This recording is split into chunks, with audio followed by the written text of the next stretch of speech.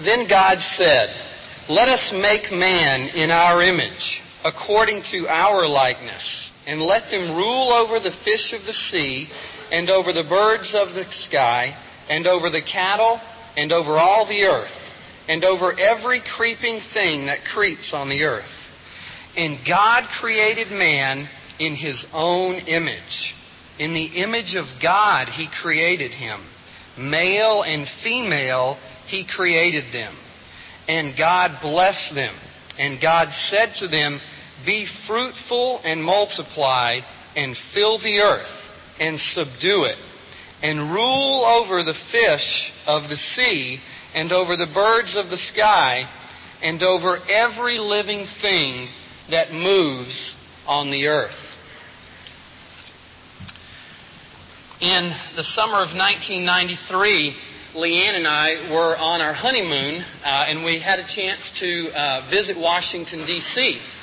Of all the things to do in Washington, D.C., I was most intrigued by the Jewish Holocaust Memorial. I had been reading just a little of Adolf Hitler's worldview and the ideology that drove the Nazis to commit the crimes against humanity that they did. So I wanted to make the Holocaust Memorial one of the first stops while we were there. Well, the memorial was one of the most memorable things that I've ever seen. It has lasting impressions on anyone that goes through it. It included the work of Joseph Mengele, who was involved in the attempt to create this master race. Mengele, of course, used what he considered to be inferior races to conduct medical experiments upon in order to build this superhuman race. In the process, many people were maimed, disfigured, and killed. After Leanne and I left, we were reflecting on our time in the memorial. And I don't remember which one of us brought it up, but we both looked at each other and remembered that there was utter silence as we walked through the memorial. Almost no one said anything. Now, if you've been, you know that the memorial is not a short tour. It takes several hours to walk through it. Yet, it was completely silent. It wasn't so much the memorial itself that left a lasting impression, but it was the behavior of those visitors who were inside the memorial. What was it that caused people to adopt this mood of reverence, this silence as we walked through this memorial? Well, the Christian worldview just screamed out the answer at me.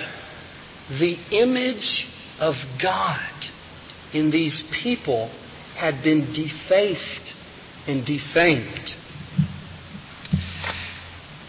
Beginning with Genesis chapter 1 and looking on into the New Testament, there are three truths that we glean from a right understanding of what it means to be made in the image of God. First, because we are made in the image of God, we possess great dignity and value. Second, sanctification, the process of sanctification, is the renewal of the ruined image of God in us. And finally, the image of God changes the way that we relate to those around us. Now, the context for chapter 1, if you remember, is of course the creation of the world. God speaks and the world comes into existence. The first portion of the chapter involves His creation of the heavens and the earth, His creation of plant and animal life. And when we come to verses 26, we come to the crown and the climax of His creation, humanity. Now, there has been a lot of debate over the years about what it means for us to be made in the image of God. Some have said we locate the image in our rational faculties, our ability to think and to reason. Others have said we ought to locate the image or the likeness of God in our emotions. We feel, we love. Still others have located in our moral nature. We understand the difference between right and wrong. Whatever it really means to be made in the image of God, it certainly means this. We possess something that the rest of the creation does not. God's image. We were created to be His image bearers. Now, in the culture of the Old Testament, in the ancient Near Eastern culture, this would have been a shocking truth. Because in their world, when Moses proclaimed this to them, only the king was made in the image of God. We can almost hear ancient Israel saying, "What do you mean? I'm made in the image of God? I thought that was a privilege that was reserved for the king only." It would have meant to them, not only is the king valuable, not only does the king have great dignity and worth, but we do too, because God has deigned to give His image to us. It would have meant that they're royalty. The Bible always critiques the culture that we live in. It did so in their time, and it does so in our time as well. Think about what modern atheism has told us. What is humanity? We're nothing special. We're merely the products of time plus matter plus chance. We're the result of natural processes. There's really nothing special or significant about humanity. There's no reason to believe, as my Old Testament professor said, that we're anything more than lucky mud. But you see, God's Word says that we are more than time plus matter plus chance. We share His image. This truth came home to me when I saw the movie Titanic. Perhaps a number of you have seen it by now, and if you're between the ages of 13 and 17 and you're female, you've probably contributed to making Leonardo DiCaprio a multimillionaire. But if you remember, the ship was divided according to class. The wealthy, more affluent classes were on the top of the ship, and the less affluent and the lower classes were on the lower decks. And when the ship hit the iceberg, they realized there were not enough lifeboats for everyone. And so those who were wealthier and more affluent had the first opportunity to get in the lifeboat. Those who were less affluent were actually locked down in the ship and prevented from having the opportunity to get to the lifeboat. Well, it just came blasting out at you. That culture valued position and prestige. But Genesis says that it is not based on position and prestige. What makes us valuable, what gives us dignity and worth, is that we have been made in the image of God. Look at verse 28 for a moment. And God blessed them, and God said to them, "Be fruitful and multiply, and fill the earth, and subdue it, and rule over the fish of the sea, and the birds of the sky, and over every living thing that moves on the earth." Adam was given the high privilege of being made in God's image. Moreover, he was given vice regency over the creation. Adam, I've given you my image. Now rule over the creation as my representative here on earth. Of course, as we went through the catechism this morning, we know that Adam did not take his responsibility seriously. In fact, we only have to move to the 3rd chapter of Genesis to realize that Adam fell, and we fell in him. When Adam sinned, it ruined, corrupted, and broke the image of God in man. Instead of reflecting God's image, he rebelled, and we rebelled with him and plunged us into sin. You see, Adam eating the fruit was not just a petty offense. It constituted cosmic rebellion. And as a result of our sin, the Bible tells us that we're guilty before God. We have been alienated from the one in whose image that we have been made. Indeed, the Bible says that we're dead in our trespasses and sins. We are, after the fall, what Francis Schaeffer called a glorious ruin. A glorious ruin. The image is somewhat there, but it's broken, corrupted, and polluted, and God cannot look upon it. Because we are made in the image of God, we possess great dignity and value, but the fall ruined our images. For God's purposes with His image bearers to continue, we had to have a new Adam. There had to be one who could rightly reflect the image of God. One who could do what the first Adam failed to do. This is Jesus, the second Adam.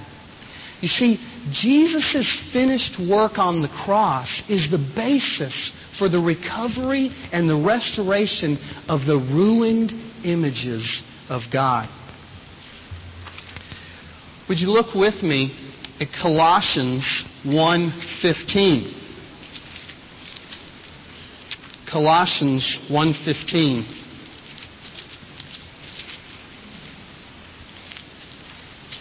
Philippians, Colossians.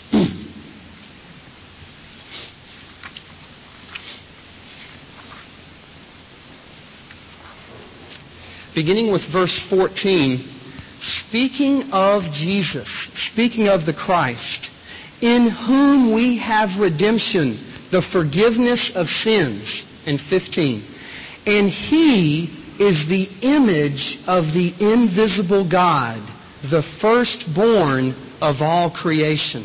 According to Colossians 1, Jesus is the perfect image of God. Why did Jesus have to become human? It would take a human to save a human.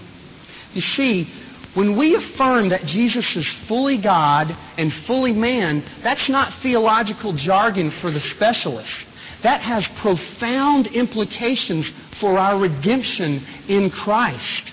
Jesus' atonement is the basis for our righteousness before our Maker, in whose image we have been made. He kept the law perfectly and did what Adam could not do. The process, then, of sanctification is the renewal and the restoration of what we were originally designed to be, God's image bearers. Listen to how the Westminster Shorter Catechism puts it. We didn't read this one this morning, but it just sums it up so well. What is sanctification? Sanctification is the work of God's free grace by which our whole person is made new in the image of God, after the image of God. What is true spirituality? What is sanctification? If you don't understand this, you will always be confused about what sanctification is what's involved. Sanctification is the restoration of the broken image of God in us. Let me see if I can show you this. We can't survey all that the Bible says about Christ's likeness and sanctification, but just look at a few passages with me. We're already in Colossians. Look in the 3rd chapter of Colossians. Colossians 3, 9, and 10. It is so critical to understand this. Colossians 3, 9, and 10. Listen to this. Do not lie to one another, since you laid aside the old self with its evil practices and have put on the new self, who is being renewed to a true knowledge according to the image of the one who created him. Look also at Ephesians 4:22 through 24. Ephesians 4:22 through 24. Hang on if you're not quite sure where I'm going with this. Ephesians 4:22 through 24.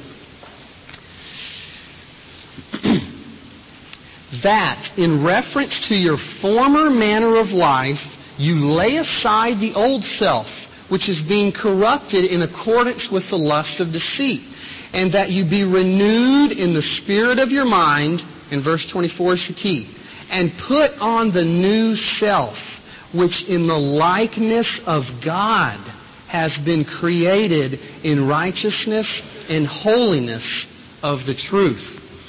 Now, in some of your Bibles, likeness of or image of may be italicized. That means that it's actually not in the Greek itself, but the Greek implies it. So it's very safe for the translation to say that. You see, sanctification is conformity to what we were originally designed to be. To be like Christ is to be truly human, because that is what we were created to be. We're told that if you want to be human, if you want to be free, if you want to experience life, then throw off the shackles of the Bible, throw off its code of morality and ethics, and be free. You see, the Bible keeps us from being what we're naturally supposed to be. The Bible's an archaic book that doesn't have any relevance to who I naturally am. One female singer put it like this: if it makes you happy, it can't be that bad. You see, it's exactly the opposite. To be truly human, to be truly free, is to be what we were designed to be, His image bearers. Sanctification is not a denial of being human. It's an affirmation of our truest identity. We are most human when we truly reflect what God intended for us. That is when we are most human. You see, we're made to be image bearers according to Genesis 1, and we end up acting like image destroyers. Now, I can't take credit for this next section, so I want to be sure to tell you these are J.I. Packer's words and not mine. But they are profound. Listen to what Packer has to say about being an image bearer. Our souls were meant to run on the practice of worship, law-keeping, truthfulness, honesty, self-control, and service to God and others. If we abandon these practices, we progressively destroy our own souls. Our conscience atrophies, and our sense of shame dries up. Truthfulness, loyalty, honesty disintegrate. In sum, we are dehumanized. Bitterness, anger, lust, you substitute your struggle in sanctification, does not free me to be human. It brutalizes us, and it tears our souls to pieces, because that was not the original intention for us. To be spiritual is to be human in the truest sense of the word. Third, this doctrine of the image of God also shapes the way that we view others. It shapes the way that we view others. One last passage, James 3:8 through 10. Please turn with me there. It is imperative to see this. James 3:8 through 10.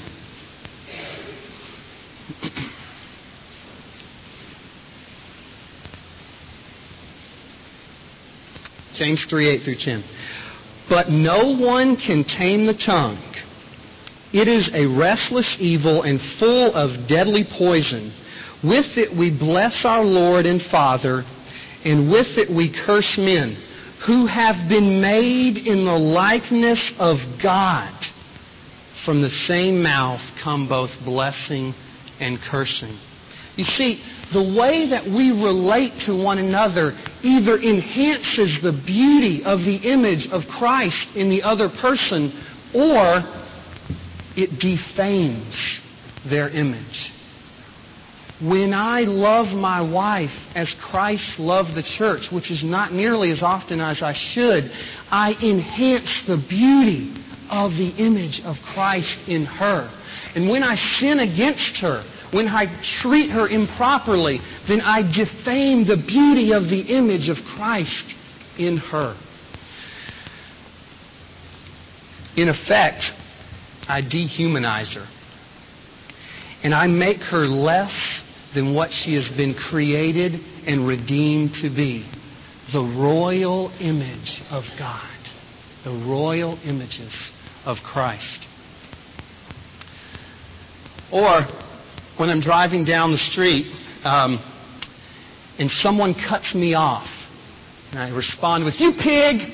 You jerk!" And my wife, if she's in the car with me, lovingly says, "Honey, he's not a pig. He's not a jerk. He is the dignified image of God." So I slink down behind the wheel and say, "You're right. You're right." You see, the image of God in humanity demands that we still treat the unbeliever with dignity and respect. Jean-Paul Sartre was a French atheist philosopher. And this is what he had to say about other people. Hell is other people.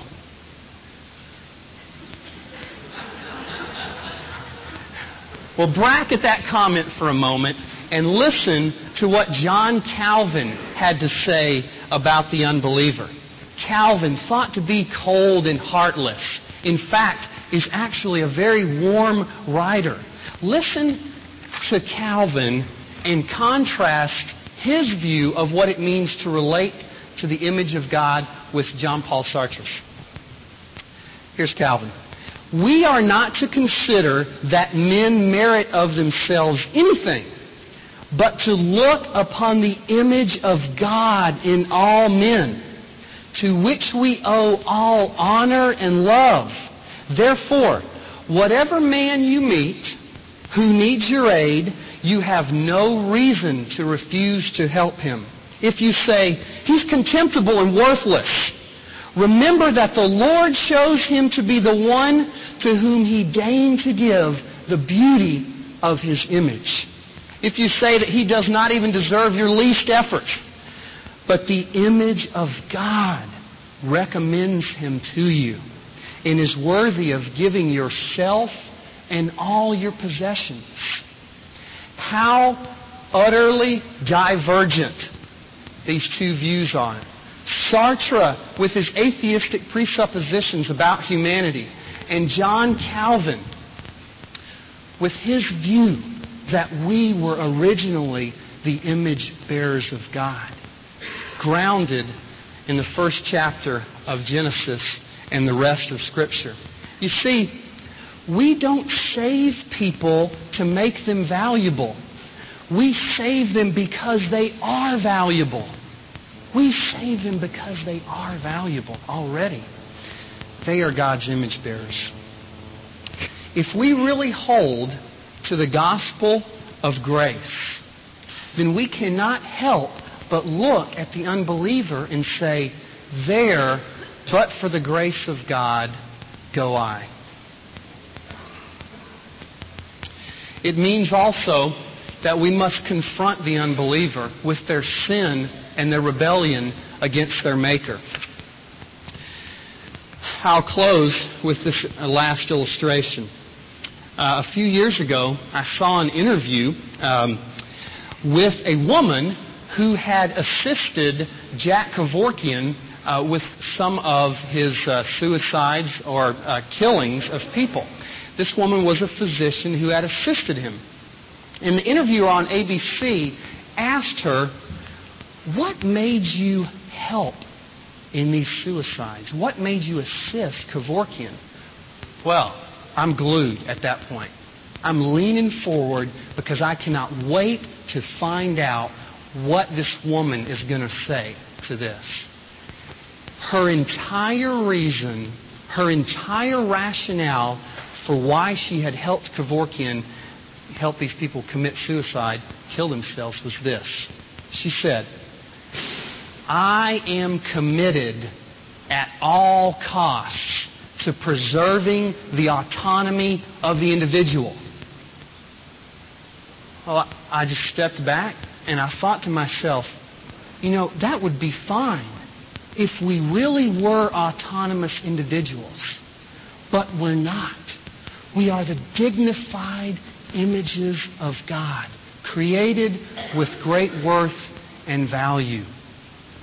Created for God, created by God, to shape His world and our purpose involved in it. In Jesus' name, thank you. Amen.